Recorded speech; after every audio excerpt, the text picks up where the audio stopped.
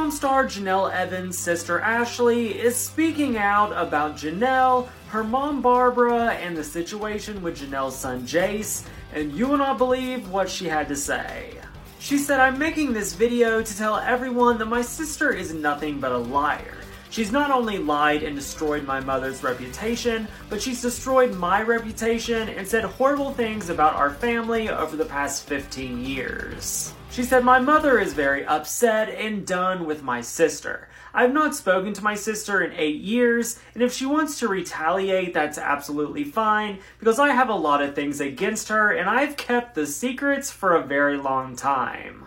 Ashley said she is tired of her mother calling her upset, telling her about the horrible things that Janelle has been doing. This is not okay, and she's not allowed to keep bullying my mother and I for years and years. When talking about Jace, she said the situation is very sad, but Janelle is not going to get him help. She doesn't care about anybody but herself. She would try to destroy anybody in the process because she operates on toxicity and negative things. Short Cast Club